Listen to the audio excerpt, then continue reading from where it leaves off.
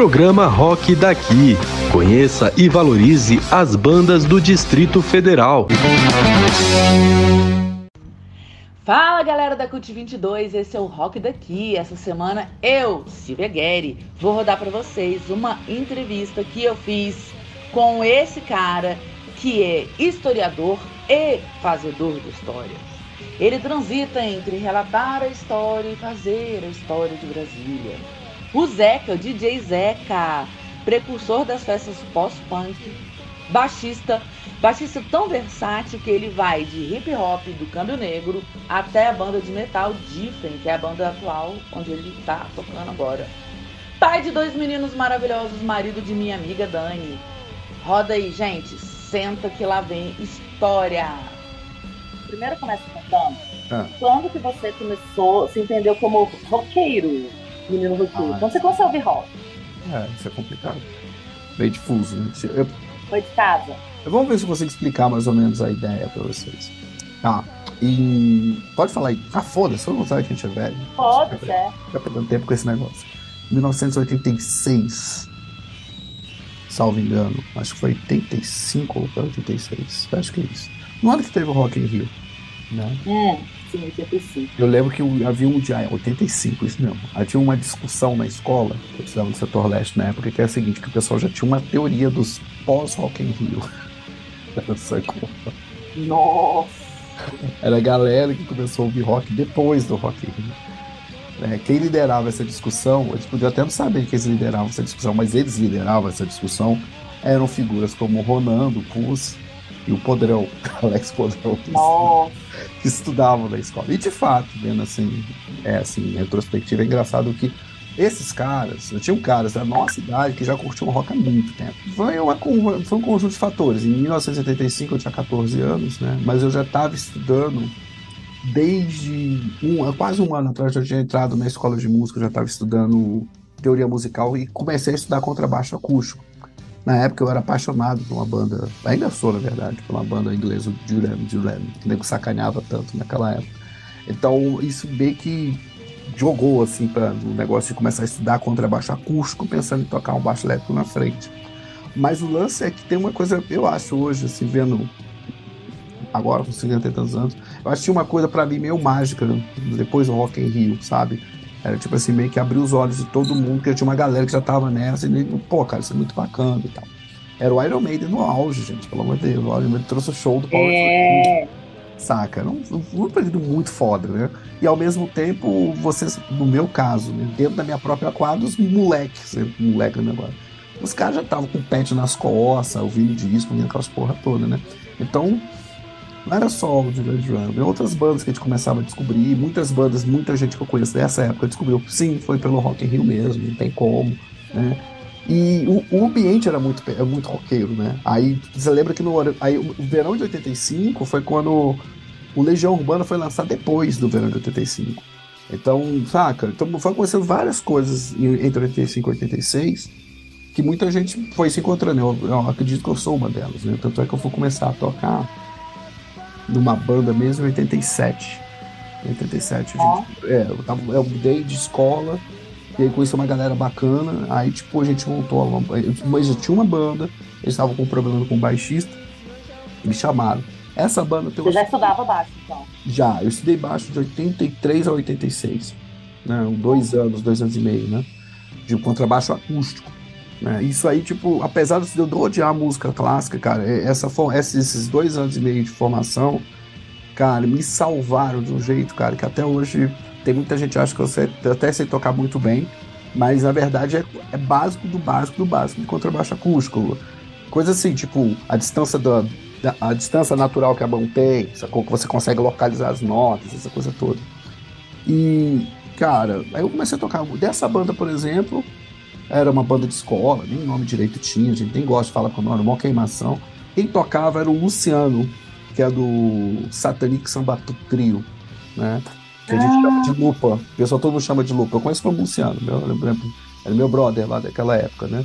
Aí tinham outros 2 colegas que, tipo, acho que não fizeram parte da cena no final das contas, né? Mas eram bem bacanas. Então, em 87, eu já comecei a tocar na primeira banda como baixista. Mas o engraçado é que eu fui conseguir dar show, porque também tem aquela coisa, uma coisa é ensaiar, né? Foda-se, você tá ensaiando, nunca ninguém te viu, né? Outra coisa é quando você dá show, aí é a coisa mais séria. É. Aí, tipo, foi em 87 para 88. Não, aí tem uma inflexão em 88 que é bacana de lembrar. Em 88 já tava todo montado, já andava de preto, não sabia onde eu comprava boot, mas eu usava aquelas botinhas Commander. Ai, que massa. Já tinha o visu montado. Já tinha o visu, eu achava que tinha o visu. Eu lembro de 88, especialmente, porque 88 teve um evento que eu falei para essa pessoa dessa banda décadas depois, fiz questão, porque foi um dos momentos mais lindos da minha vida, em minha opinião. Foi dia 13 de maio de 88, foi centenário da abolição. Teve um puta show lá na ciclovia do Lago Sul, do Lago Norte. Aí quem tocou foi o Distrito Federal e o Arte no Escuro.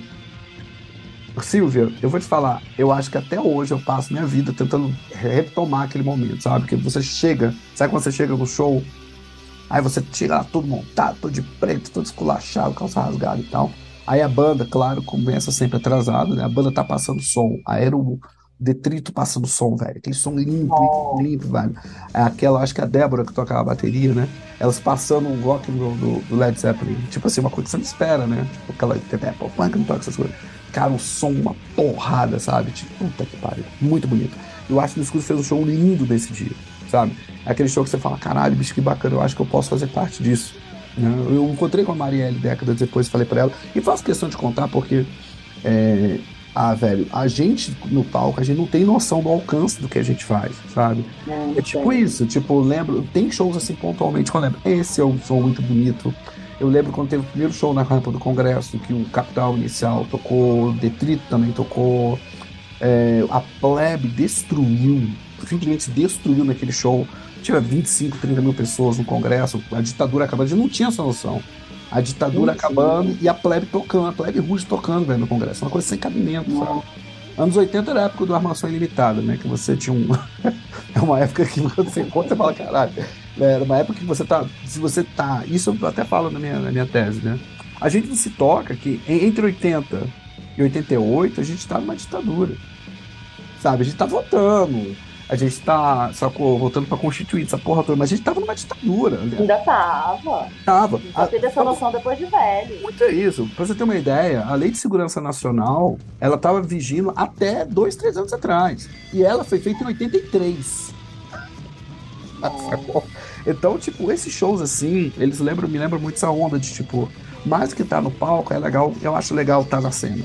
Aí eu fui, o meu primeiro show, voltando, foi em 80, eu acho que foi em 88, foi 88 para 89, rolou uma situação muito engraçada. Eu tava na escola repetindo, e aí trocou a turma, porque quando repete de ano, troca a turma, né? Você fica pra trás. Cara, tinha tipo um pet do Exploited, né? Aí eu puxei assunto com o cara, aquela coisa bem de 80. E também outra coisa muito anos 80, né? Você vê as pessoas na rua, você aborda, as pessoas começam a falar, vira e tal. Aí eu comecei a puxar papo com esse cara. Aí o cara falou, olha só, bicho, a gente tem uma banda lá no Guará, a gente vai tocar um dia desse. Ah, vamos tocar, vamos lá. Vamos lá. O cara colocou o equipamento debaixo do bloco, vamos tocar. Só que tinha um problema, porque o cara tocava baixo e eu também. Entendeu?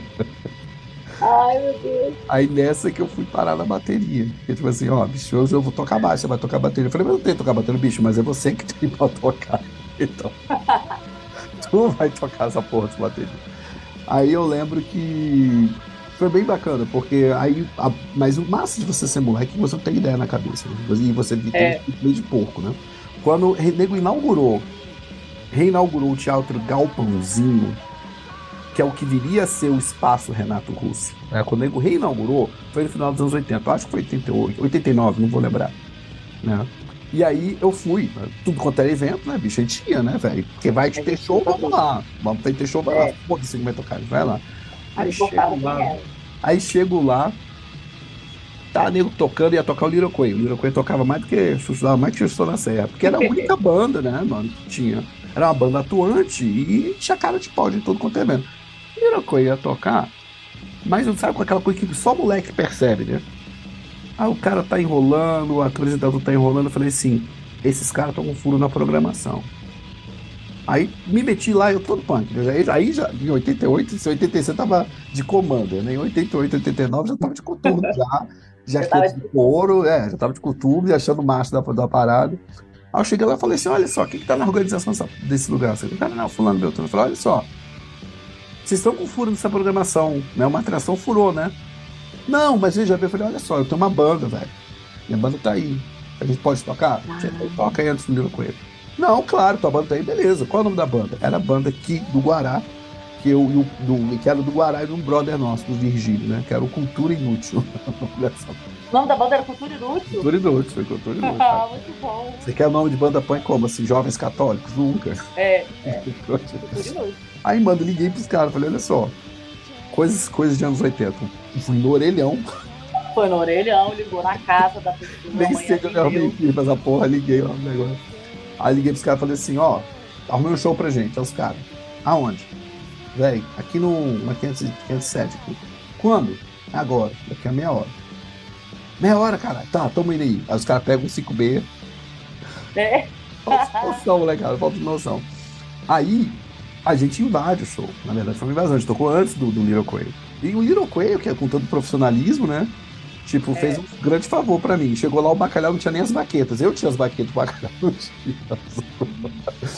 Então, também você só tinha as baquetas. já tinha as baquetas, tinha bateria lá.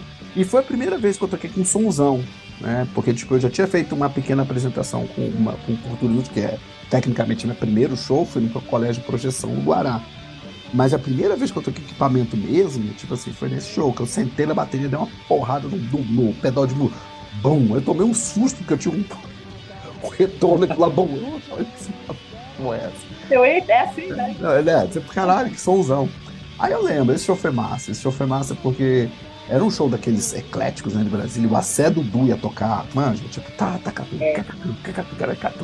misturava tudo. Aí os caras do Acé Dudu viram o negão subindo pra tocar bateria todo punk, parando pra assistir, falaram, quem é esse cara, né? E aí, tipo, cara, quebramos tudo. A gente conseguiu tocar direito, o Lira Coelho fez o favor de chegar sem as baquetas. Empresta as baquetas pros caras, né? Aí stop. Mas não é aquela. O Lira Coelho só tem o Zé Ovo, que é um showman. Né? Então. O show foi divertidíssimo, né? Mas eles teve um efeito colateral, uma lenda, né? O Lira Coelho tinha uma música que era uma música de propaganda, né? Que era tipo um rockabilly, mas falava o telefone de contato deles. Era 248-6259-242. Aí eles tocaram essa música, mas estava tão alto o som. E esse é o telefone, parece que é o telefone da casa do Zé Ovo, da Mariana, entendeu? Aí disse que começaram a ligar na casa da Mariana. E o Zé Ovo enchendo o saco. A banda tava zoando lá no negócio. Cara, comédia, só comédia.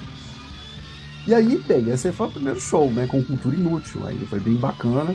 E é legal lembrar, assim, porque, tipo assim, é difícil de falar só da banda que eles tocam. A gente acaba lembrando de toda a cena, né? A gente acaba lembrando de toda a cena.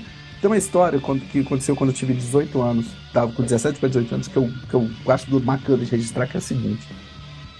O jovem, né, brasileiro, quando completa 18 anos, ele tem que se alistar. Jovem, a porra toda. E aí eu não queria servir de jeito nenhum, como todo mundo, Claro. Eu não queria servir. Aí eu fui na aeronáutica, né, com meus óculos, né. Quando cheguei na fila, o cara falou, bicho, você nem entra aqui, você usa óculos. Aí eu falei, eu não vou pra Marinha por questões técnicas, né? Eu não vou ficar andando todo engessado de branco aí.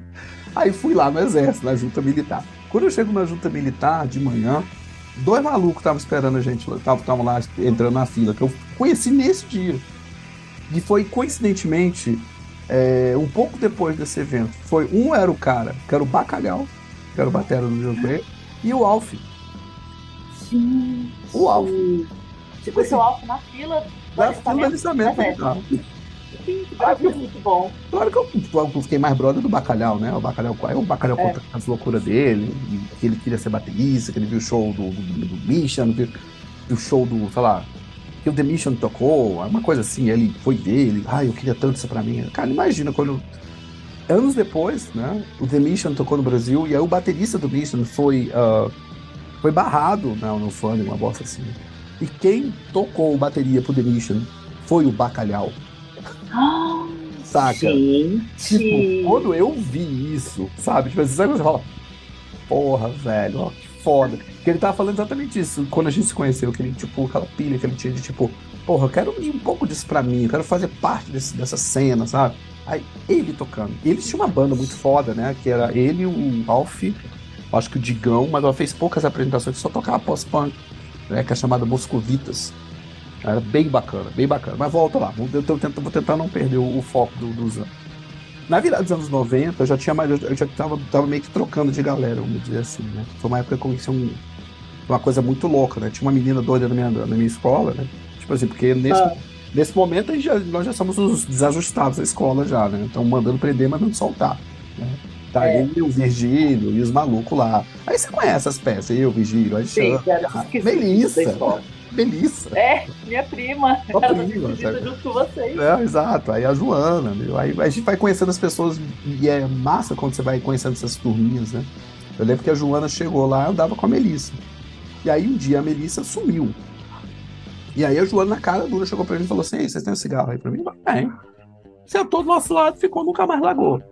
Aí ele descobriu que a Melissa tinha sido expulsa de casa, uma coisa assim. Muito bom. Aí a Joana contando, parecia papo de prisão. Ela falou assim, cara, eu cheguei na escola sem minha amiga, eu falei, bicho, tem que me juntar com uma galera, senão eu tô fudido. Vou juntar com esses caras. Essas histórias são ótimas. Mas aí, tipo, eu comecei a conhecer outras pessoas. Nesse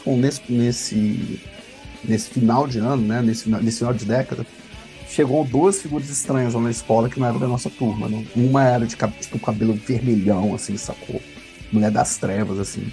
E o outro figura lá também, que Deus sabe de onde apareceu aquele cara, parecia punk inglês. Depois fui saber que essas figuras eram o Jedi. Gente, que escola maravilhosa era essa? Era o setor oeste. Aí um era um Jedi e o outro era a Raquel. A Raquel dos Animais de Espelho, futura Raquel. Mas naquela época não era a Raquel dos Animais de Espelho, era só a gótica não, que a gente chamava de gótica, a gente chamava de Dark, que a gente queria bater, né? Apesar de eu adorar Sins of Mercy desde sempre, mas tinha uma pilha, Dark que se foda, os Darks que morram, aquilo, etc. Aí, uma vez, eu saio pra uma festa com um brother, né? O Celso. Talvez que você conhece todo mundo dessa história. O Celso conhecia umas figuras estranhas da Zanorte, aí me chamou pra essa festa. Chego lá, fui super bem recebido, figurar outros malucos, você fala, caralho, outros malucos, porque era de outra escola, né? Outra quadra. E aí, quem que tá lá nessa festa? E aí virou uma das melhores amigas da minha vida, né? Tá lá. A Raquel, lendo lá um gibi, né? Com aquele jeitão dela, totalmente aquariano de ser. E na época ela namorava o Bezerril, né? Então, aí o Bezerril também tava lá, né? Eu não sei se eu posso falar isso, mas não é estranho, porque o Bezerril bebia nessa época, né? Olha, revelações! Não é revelações brasileiras. Não. Já houve esse momento. Não, exatamente. Quando você vê aquele cara lá com móveis, o mestre do Shaolin, sacou? Tipo assim, não, beber não bebia homericamente, né? Mas a gente conhece pessoas de uma época que elas viveram, mudaram a vida delas, né? Mas também era todo mundo muito novinho, né? Isso. Aí rolou o seguinte, eu saí do setor oeste de 89 para 90, né? De tanto repetir de ano, porque nessa história eu tô só repetindo de ano na escola, né? E aí eu fui pro Leonardo da Vinci, que aí deu outra virada, porque você muda de escola, você muda de turma, né? E aí eu encontrava com a Raquel todo dia no ponto de ônibus, porque ela pegava o ônibus da 4 pro CEAN, que ela estudava lá, que ela saiu do setor oeste pro CEAN. E aí eu comecei. E aí, o que rola? A gente ouvia muito Deezer Mary Chain. A gente conheceu ouvindo Deezer Mary Chain e Sonic Youth. E pra mim, como musicista, Sonic Youth foi uma revelação na minha vida, porque a partir dali eu poderia tocar sem necessariamente saber as notas, que era um grande problema, né? É como que você vai tocar sem saber as notas? Eu tinha esse entendimento da coisa, né? Em termos de criatividade, tu abre a tua cabeça de um jeito, tu fala, cara, é pegar o instrumento e tocar. Eu sei que parece muito óbvio pra muita gente, mas não é tão óbvio assim. Lembra, minha formação era clássica. Eu estudava clássica, música clássica, né? Então, eu comecei a encher o saco pra Raquel. Eu falei, vamos montar uma banda. A escolha do nome foi aquela coisa muito louca, né? Tipo, a gente lia muito, né? Tinha-se mais tempo e mais disposição para se ler, né? Então a gente lia muito. E eu lembro que na época eu tinha lido um livro do Jorge Luiz Borges, daquele realista do poalismo fantástico, né? Do Jorge Luiz Borges. Aí tinha um livro chamado Livro dos Seres Imaginários. Os Animais dos Espelhos. Sacou? Claro. É tipo isso. E é muito louco que o nome, ele num dado momento, não existe nome ruim a priori, né? O nome é a banda meio que dá a cara da banda, né? Aí a história do nome era maravilhosa. Tipo, era a história do Imperador Amarelo, tipo, num mundo que não havia diferença entre o lado do espelho e o lado que nós vivíamos. Aí as criaturas dos espelhos tentam invadir a nossa terra. Aí o Imperador Amarelo faz um feitiço que fecha as portas, que são todos os espelhos, sacou? Então, esse nome é maravilhoso. Não, a concepção dele é maravilhosa. E a gente começou a fazer, né? A gente começou Mas, Zeca, rapidinho, a banda anterior, vocês chegaram a gravar ou essa altura a banda anterior acabou? Não, o Cultura Inútil sempre ia e voltava, né? Sempre ia e voltava. A gente tocou em vários festivais. Tinha época que eu era integrante oficial, tinha época que eu não era, né? Vocês chegaram a gravar? Cara, tem eventos, a gente gravou mas gravou em casa, né? Mas a gente tocou em muito lugar. A gente tocou, por exemplo, as 24 horas de rock do Gama, por exemplo, a gente tocou com Cultura Inútil. Sacou? Olha que coisa, né? Porque também tinha aquela coisa, a cena, as diferentes cenas do Brasil tem suas diferentes regras, né? Tem regras, tem um sistema geral, mas tem as suas coisas particulares. Entre os punk é aquele negócio, você tem uma banda, você tem uma banda. Imagina se fosse esperar o Beethoven gravar para o Beethoven tocar. O Beethoven não tocava. Entendeu? Nunca. Então, tipo... Não, é muito lógico isso, na verdade, né? Tipo, Beethoven. Essas bandas não tocam, não gravam, né? E aí a gente montou o Animais. O Animais é bem marcante, assim, na minha vida, porque vai ser a primeira banda que eu, como a gente fala lá nos Estados Unidos, né? Eu fiz from scratch, tipo assim, do zero. E foi do zero mesmo, a gente só tinha uma ideia do que a gente queria fazer, não tinha nem música, sacou? Então, tipo, a gente sem querer, Silvia, eu acho que você deve ter passado. Todo mundo gostava de Animais Feios. Olha que coisa engraçada, né? Eu fui saber disso décadas depois. O Gabriel do agora, Autoramas, né? Agora Gabriel, Multi-Homem, ele achou uma demo nossa e remasterizou. Aí o comentário dele foi uma coisa que me deixou chocado. Ele falou assim, poxa, eu remasterizei isso aqui e resolvi relançar na minha página, porque é o seguinte, o Animais Feios, olha isso, ele tá falando do vocalista, que na época é o vocalista do Little Quail, né? Ele falou assim... Little Quail, que já tocava muito. Tinha um público foda aqui, né? Ele falou assim, poxa, eu via Animais Espelhos tocando em Brasília, todos os shows lotados.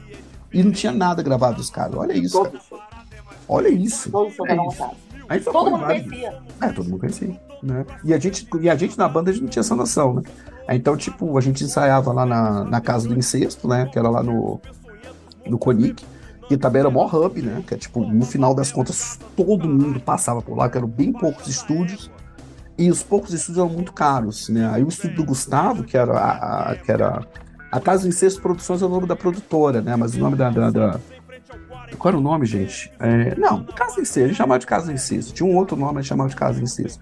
Era muito simples, chegava na porta do estúdio, colocava o nome, a gente quer ensaiar tal horário, recebia uma confirmação, saca? Então, essa noção de rede era uma coisa que a gente não tinha esse entendimento, mas todo mundo acabava conhecendo o trabalho de todo mundo por conta disso, que a gente estava nos mesmos lugares, conhecia as mesmas pessoas e tal. Então, Animais foi um período bem bacana. Eu fiquei no Animais de 90 até 93, né? Foram 3 anos, mas foram 3 anos bem intensos, porque a gente desenvolveu aquela forma de ensaiar, aquela dinâmica de como fazer música, porque como a gente não sabe escrever letra, não sabe escrever, música em partitura, a gente tem que desenvolver um método do bagulho funcionar. Você esquece, né? Às vezes você tem uma ideia, então tipo, tinha muito isso, a gente começava as músicas do nada, e vamos fazer assim, vamos fazer assado. Aí o Bezerril escrevia as letras em inglês, a gente sabia escrever em inglês, nem sei porquê, mas fazia muito sentido, né? A Raquel tinha de cantar em inglês, que ela tinha um sotaque adorável, né? Que, aliás, era uma coisa que se falava muito na época, né? Eu sacaneava a Raquel por causa do sotaque. Falei, claro, porque todo mundo ali é formado na Thomas Jefferson naquela época, né? Aí falava que ela tinha um sotaque, velho. E eu te falo isso depois de 6 anos no Texas, brother. Todo mundo tem sotaque. Todo mundo tem sotaque. Todo mundo tem sotaque. Tipo, não existe. Aí a gente pagava pau pra bandas brasileiras que cantavam inglês, como Killing Chainsaw, por exemplo, ou, sei lá, aquela lá do Dado Villa-Lobos, que o Dado Villa-Lobos produziu, que fez Justify My Love, que a gente tentou, o Second Come. Sotaque horrível, horrível. Mas eu gosto de acreditar, tá acabando nosso tempo, tá? Eu vou dar o stop daqui a pouco, mas eu gosto de acreditar que, tipo, velho, era muito aquela coisa, ainda são poucas mulheres na cena, e a Raquel era uma das mulheres da cena, e ela era muito poderosa. Vou botar, então. Tá certo. E aqui no escuro, você tem alguma preferência? Cara, eu tenho. Olha que coisa engraçada. Eu não sou fã do arte no escuro, né? Isso que é o mais engraçado. Eu não sou exatamente fã do arte no escuro. Vai que Mas começou, né? qualquer uma do Qualquer Disney. uma. Qualquer uma do Disney Magic. Menos aquela que eles estão tocando Pixies, que eu não gosto. Eu não sou Tá. fã de Pixies, sabe? Tem muita banda. E Animais do Espelho. Vou tocar do Animais do Espelho Animais, também. pode tocar. Então tá, gente, estamos aqui de volta com o Zeca. O fato é que o Animais foi uma banda muito fundamental na minha vida, sabe? Tipo assim, pra me localizar. Isso foi uma coisa que a gente vai entendendo com o tempo, né? Talvez não tivesse essa percepção que eu tenho hoje, né? Mas ela me ajuda a me localizar numa determinada cena, porque a gente está saindo dos anos 80, Legião, Capital, aquela coisa toda. E no dado momento você se vê fazendo parte daquilo ali, né? E indo pro show, os Animais tocou em cada lugar, mano, que até Deus duvida, e os lugares eram mais malucos que outros, né? Tipo, a gente tocou com Juro, você lembra de algum? a gente tocou com Cólera. Não, a gente tocou com Cólera no Gama, que foi uma coisa maravilhosa, saca? Tipo, a gente saiu de um casamento, olha que coisa engraçada, a gente saiu de um casamento, aí toda a banda tinha sido convidada para um casamento de manhã, saímos do casamento com os boot, as calças pretas no carro, entramos no carro, trocamos de roupa do carro pra ir tocar lá, porque era o Cólera. Cólera, pelo amor de Deus. Teve shows bons, a gente tocou com Cólera, foi um show muito bacana. Teve um show super fera, que tá, inclusive aparece parte dele no documentário do Patrick, que é um show que a gente tocou no dia do meio ambiente. Foi na L2 Sul. Um show, cara, mano, som ótimo. Eu nunca vi aquele show na minha vida. Show de graça, ótimo, de tarde, fresquinho. E teve até lanchinho pra quem foi assistir. Tocou a gente, tocou os Polívias, tocou os Cabelo Duro. Domingo à tarde, pela coisa mais maravilhosa. Show domingo à tarde, coisa linda. Nossa. Ó, só pra galera que tá ouvindo a gente, o filme do Patrick que ele falou é o Geração Barecola, né? Exatamente, o Geração Barecola. Que é um documentário que basicamente pega essa geração do começo dos anos 90, né? Cara, entre 92 e 93 vai ter uma onda muito louca em Brasília, no Brasil, na verdade, né? Que a gente começa a ouvir muito hip hop, né? E é a época que o Beastie Boys virou uma banda de referência pra galera do underground. Entre 90 e 95 era muito... os gostos musicais eram muito loucos, né? A gente tinha ouvindo muita porrada. Então, tipo assim, as bandas mais quadradonas queriam tocar uma música mais agressiva. Vai ser na época que o Ministry vai lançar 2 discos assim, fundamentais pro industrial, né? Que é o A Mind That Will Think to Taste.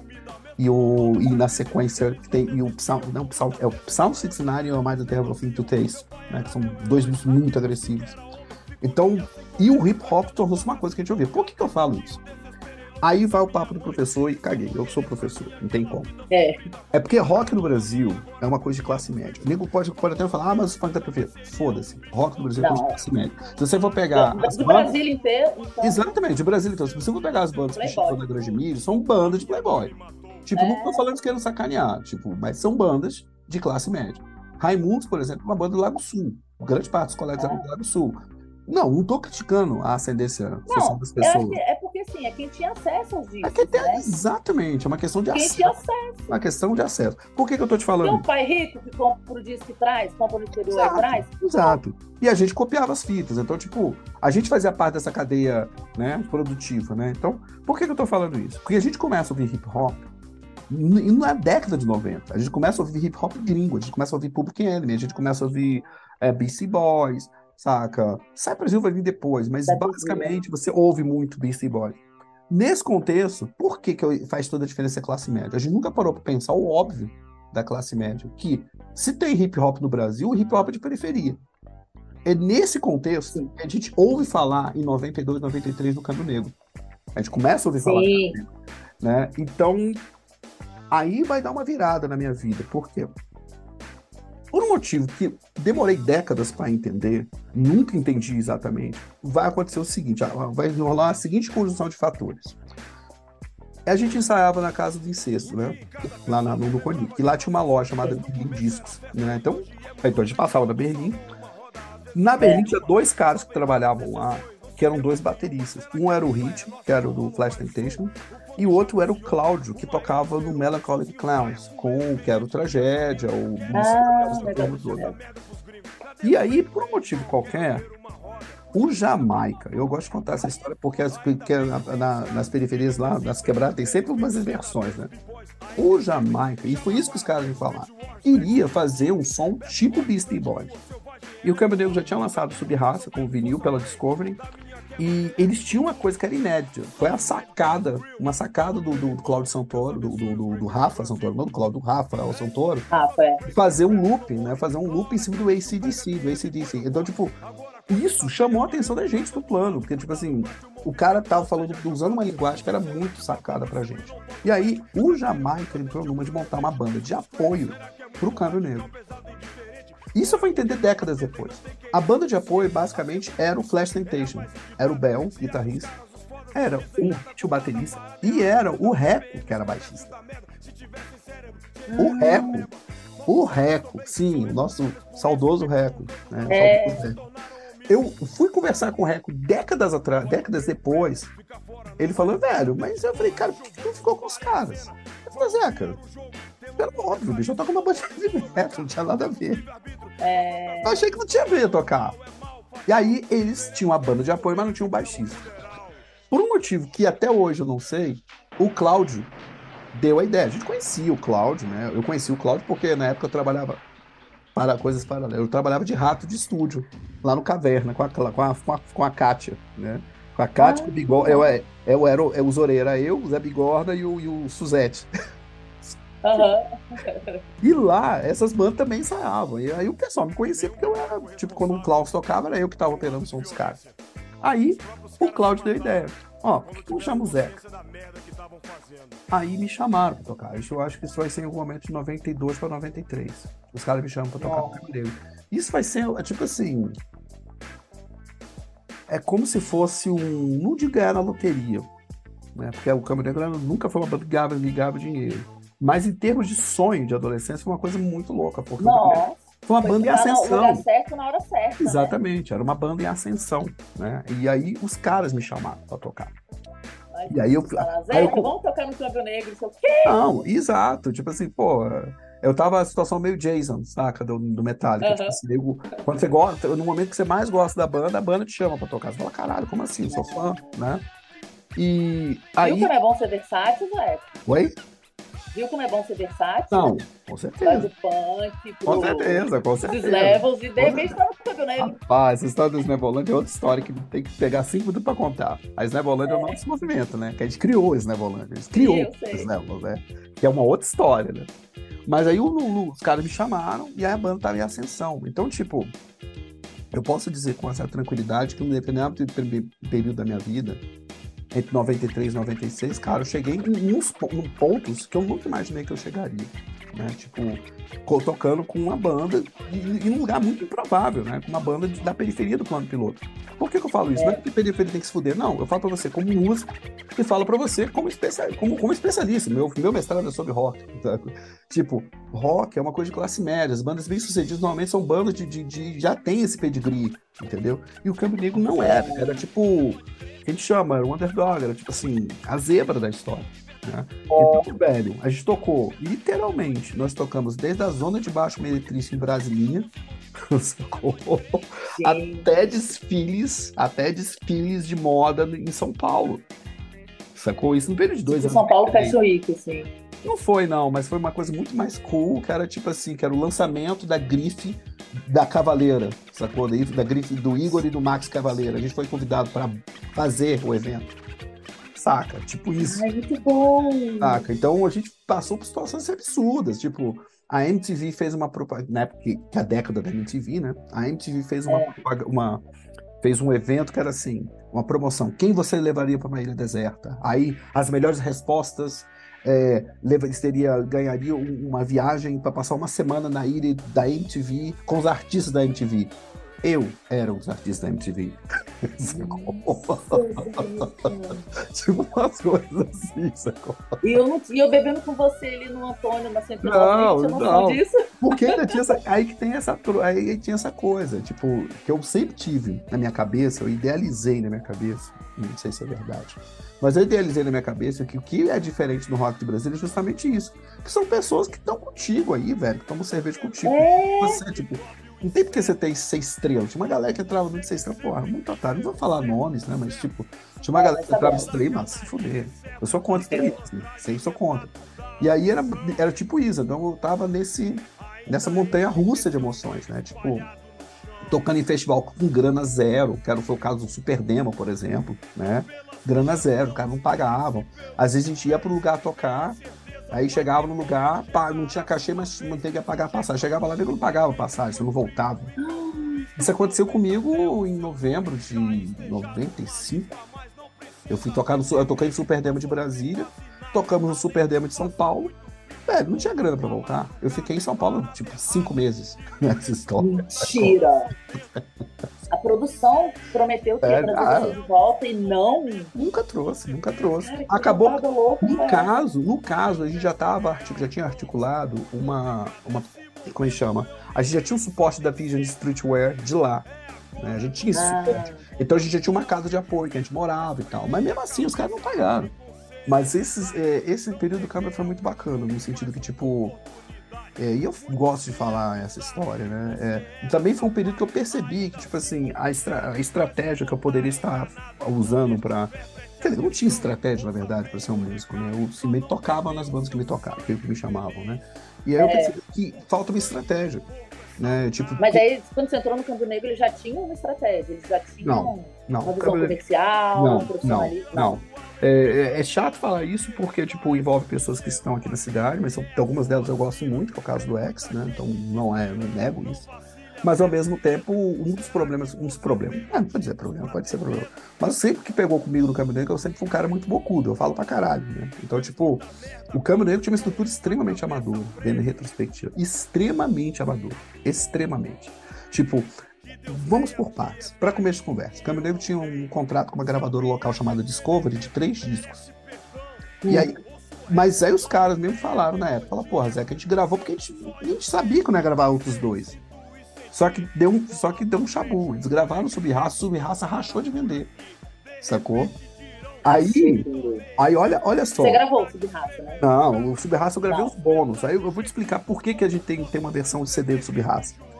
Aí o Sub-Raça bombou. Nessa que o Sub-Raça bombou, eles montaram a banda. Foi boa. Essa aí foi. Trouxeram eles pro plano, né? Mas aí não é trouxeram só pro plano, trouxeram ele pra classe média, na verdade, né? Que consome, no caso, também. E aí, a cabeça do empresário daqui de Brasília, aquela cabeça pequena, ao invés de sentar e negociar, não. O selo do Titãs, que era a Banguela, queria gravar o câmbio. Aí, o que a gravadora daqui fez? Segurou a banda. Segurou. Simplesmente segurou a banda. Essa segurada da banda foi uma merda pros caras, porque, tipo, eles tinham 3 discos pra gravar, tinha mais 2 discos pra gravar, e só podia sair se liberar esses 2 discos. Aí fizeram com um acordo, depois de muitos meses, que era o seguinte, iam lançar um álbum, que foi o Diário do Feto, que ele foi feito muito rápido, né? Eu lembro que, por exemplo, eu cheguei pros caras, falei, quando é que a gente vai gravar? Não, já gravou. Eu falei, sério? Ele entrou, o Rafa, gravou todas as bases, o Rafa Santoro, né? O X colocou as vozes, o Bel gravou umas guitarras, acabou. Gravaram. E lançaram o Sub-Raça em CD com 3 bônus, que é com a banda tocando. Então, configurando um terceiro lançamento. Mas, tipo, cara, isso é muito mambembe, sacou? Tipo, os caras da Discovery podiam sentar com o pessoal lá de São Paulo e falar assim, vamos negociar aqui um percentualzinho aqui. Aí seguraram a banda. Coxa, né? Agora, a banda em si, isso aí são os problemas externos. Agora, a banda em si, à época, era muito complicado em termos de... Eu achava que era muito amador. Fazia os contratos. Não tinha como saber. Não tô falando que eu soubesse como ia conduzir. Entendeu? Eu também não tenho essa pretensão. Era só a visão de agora, né? Mas você via que era muito amador. Por exemplo, o nego falava comigo, porra, um certo baterista falava assim, você tá errando ao vivo. Falava, mas a gente não ensaia. Saca? Mas você tem que pegar, um certo baterista falava assim, você tem que pegar o baixo e ficar tocando sozinho. Eu falei, não. Aí entra o Zé. Não, vou ficar perdendo meu tempo tocando baixo sozinho. Eu toco com banda. Sabe? E isso não é só a rebeldia do baixista. É do tipo, eu não sei tocar, eu não sei escrever nota. Esse negócio de tocar sozinho funciona quando você é músico, tá? Você escreve tudo, você pratica. Agora, banda toca junto. Esse é que é o problema. Banda toca junto. Isso que... Vocês não ensaiavam? Não ensaiava. Exato, não ensaiava. Aí ensaiava muito pouco. Então, tipo, Aí ensaiava pouco. Aí teve a falta de... Perdoe-me, é muito chato falar assim de gente que já se foi, mas na época, a falta de visão do Jamaica era uma coisa assim, constrangedora. O cara, tipo assim, um dos 3 melhores DJs do Brasil na época. Era ele batendo de frente com os caras do Racionais, né? Cara, o cara não tinha a picape dele, o cara, tipo, saca, não corria atrás pra comprar. Aí, na época, ele tava com uma menina que também a gente via muito aquela coisa, sabe? A companhia buzinando. Porra, cara, tipo assim... Mas aquilo que eu tava falando também. Na época, a gente, quando ele estava fazendo parte da cena, não tinha muita noção da... Não, a gente não tem. Tanto é que quem tem noção, se estabelece, ou senão... É por isso que eu pago muito pau pro Gabriel. O Gabriel, não, os 3, na verdade, os 3 caras do Little Coelho. O Gabriel, o Zé Ovo e o Bacalhau. Eles, tipo, talvez eles tivessem essa noção, ou talvez eles forem desenvolvendo essa noção, tendo contato com outras bandas de outras cenas. Se profissionalizaram, eles vão se profissionalizando, entendeu? Sabe? De um jeito que é uma coisa que ninguém não pegou, né? Nem todo mundo teve. O Câmbio Negro começou muito genial, mas também não tinha, né? Muita informação, não tinha muito... Não tinha. E tipo, é uma palavra em inglês chave, é guidance, é tipo guia. Era muito isso, é aquela coisa de alguém gostar da parada, entendeu? Mas o foda é, você tem uma liderança carismática que é o X, é um fato. Fato em contexto. Você tinha um DJ muito criativo, cara, Jamaica. Cara, aí é uma coisa pra viagem minha de bandas. É como se o Zeca teorizasse sobre bandas. Toda banda tem uma dinâmica interna de criatividade, como ela funciona. Né? Toda e qualquer banda. E ela, quando você muda essa dinâmica, a banda muda. Não precisa mudar no caminho. Pega qualquer banda que você gosta. Sei lá, pega Misfits. Você tem um Misfits com dancing e um Misfits sem dancing. Não é isso? Então, tipo, você tem, sei lá... Suicidal tem isso com aqueles 2 guitarristas, tem Suicidal. Toda banda tem isso. E o Câmbio Negro tinha uma essência que, com todo respeito ao X, que ele vai ouvir isso, ela se perde quando eles racham. Quando o Jamaica entendeu? Então, tipo, o X escreve muito bem, mas o bagulho funciona porque ele escreve bem e você tem um DJ poderoso pra caralho. Hoje, tem DJs foda, né? Tipo, o Marcelinho ficou com a gente um tempo, cara foda pra caralho. Eu não lembro quem é o cara que tá tocando com eles, mas tenho certeza que é um DJ muito bom, que tá tocando com o Câmbio atualmente. Mas o problema era a química daqueles dois. Aquilo ali você não replica. Você entende? Você não replica. É incrível, né? Não tem como replicar. Tanto é que o Jamaica depois lança 10 discos depois, falando mal do X. E o X, história, né? Fica gravando um disco falando mal do outro no disco. É por isso, E é por isso que eu faço questão de contar essa história que é do Jamaica, que eu quero montar a banda, porque tinha aquele papo assim, que o X virou roqueiro. Não, quem já foi o Michael. Entendeu? O X nunca quis montar a banda. Ou pelo menos era isso que eles falavam na época. Sacou? Então, tipo, foram 3 anos incríveis, fodas. No âmbito pessoal, acho que foram muito fodas. Eu acho que ainda vai chegar o dia que eu vou sentar e vou escrever, sabe, com calma, sabe, como que isso pessoalmente me afetou, assim, porque, tipo, muitas das formas como a gente se vê nessa cena, elas me mudaram pra mim depois da época do Câmbio. Uma delas, por exemplo, é ser o cara que toca baixo numa banda de rock, sacou? E aí, quando você vai tocar numa banda de hip hop, tipo assim, rola um certo estranhamento. Mas isso é uma coisa que eu vou sentar e escrever com calma no futuro, sacou? Isso que eu preciso. Nossa, merece. Mas, bem, paralelo a isso, uma coisa maravilhosa. Mas então, Sim, diga. Então, aí você gravou o Diário de Fé. Sim. Não, teus créditos eu tô lá, mas eu não gravei nada. Sacou? Eu vou tocar pra galera. Eu vou tocar então. Se você vai tocar Diário de um Feto, então coloca Scroques, que é a melhor música que tem naquele livro. E os caras nunca tocam, velho. Que é uma bateria tum, babá, tum, babá, pá. Parece tipo um Meshuggah, sacou? Um hip hop lá Meshuggah, assim, com os contratempos sinistraços, assim. Diário de um Feto é bom demais. E aí uma coisa maravilhosa. Você falou que gostava muito do Ministry também nessa época. Tem uma música favorita pra gente botar nesse bloco? Thieves, Liars! Esse é muito anos 90. Thieves e Jesus Built My Rock God. E quando eles lançaram aquele disco, eu falo, mano, os caras estão tocando na palma dessa. Cara, muito bom. Muito bom. Eita, que é muito assunto com o Zeca, né, gente? Então, vamos ouvir aqui os pedidos dele. Scroques do Câmbio Negro.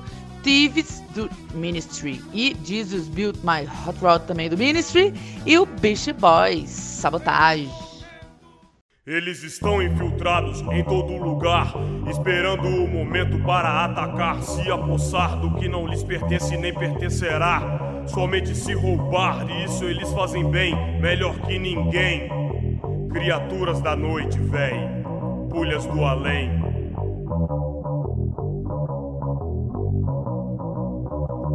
Veja bem, se não tenho razão, com certeza um deles já disse ser seu irmão, e você na ilusão lhe estendeu a mão, o chamou de parceiro, e o Judas o vendeu por 30 dinheiros. É desse tipo, véi, que agem uns escroques. O que importa é se dar bem, ser o primeiro no hip hop, comer todas as meninas, ser o mais gostoso, orgulhoso de tudo que tem, de tudo que faz. Só que pra isso trocam Cristo por Barrabás. Você bem sabe quem são, apesar dos codinomes. Dizem ser homens, empresários, donos de gravadoras, diretores de rádios, produtores, supremos senhores dos anos 90. Presunção nojenta de suas línguas escorrem, secreções purulentas se deixam ofuscar pelo brilho da ambição, sem condição de ocuparem os lugares que ocupam. Se desculpam pelas merdas que fazem, mas continuam fazendo. E a gente se fudendo, é foda. Empresário rouba seu dinheiro, dono de selo, mexeriqueiro, interesseiro, diretor de rádio, só rola seu som se tiver troco. Produtor inescrupuloso, só quer ver seu oco. Sei que tem muitos caras propondo nessas áreas, na maioria são pilantras sem vergonha na cara. Se fossem profissionais, trabalhassem direito, o nosso rap nacional teria mais respeito. A culpa não é só deles, de muitos rappers também, só são comercial, só querem se dar de bem. Dizem que não prejudicam, nada a ver com isso. Enchem vidas e ouvidos com seu fétido lixo. Temos que dar um jeito de nos livrar desses caras, fazer com que nos escutem, nos engulam na marra, mostrando um som convincente, cada vez mais consciente. Batidas pesadas, guitarras distorcidas, é só porrada. Chega de melô, tocação de horror. Rap de verdade, peso nacional, qualidade acima do normal. Hit na batera, Zeca no baixo, pé na guitarra, Marcelinho nos scraps. Câmbio negro é assim, véi. E assim falou o X.